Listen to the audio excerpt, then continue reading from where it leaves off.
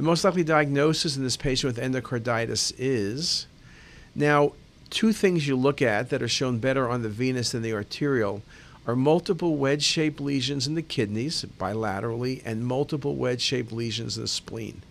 Now, the kidneys and the splenic lesions you can see on the arterial, but it's better shown on venous. So what involves both organs? Well, you can say renal abscess, but that doesn't explain the spleen, and you can say acute pyelo, and that doesn't explain the spleen, and it's not simply perfusion changes. This is a beautiful example of infarcts. The kidney lesions are very much wedge-shaped, so are the splenic lesions. Endocarditis can give you infarcts anywhere, and this is a beautiful example of multi-organ involvement by infarction from endocarditis. A beautiful example.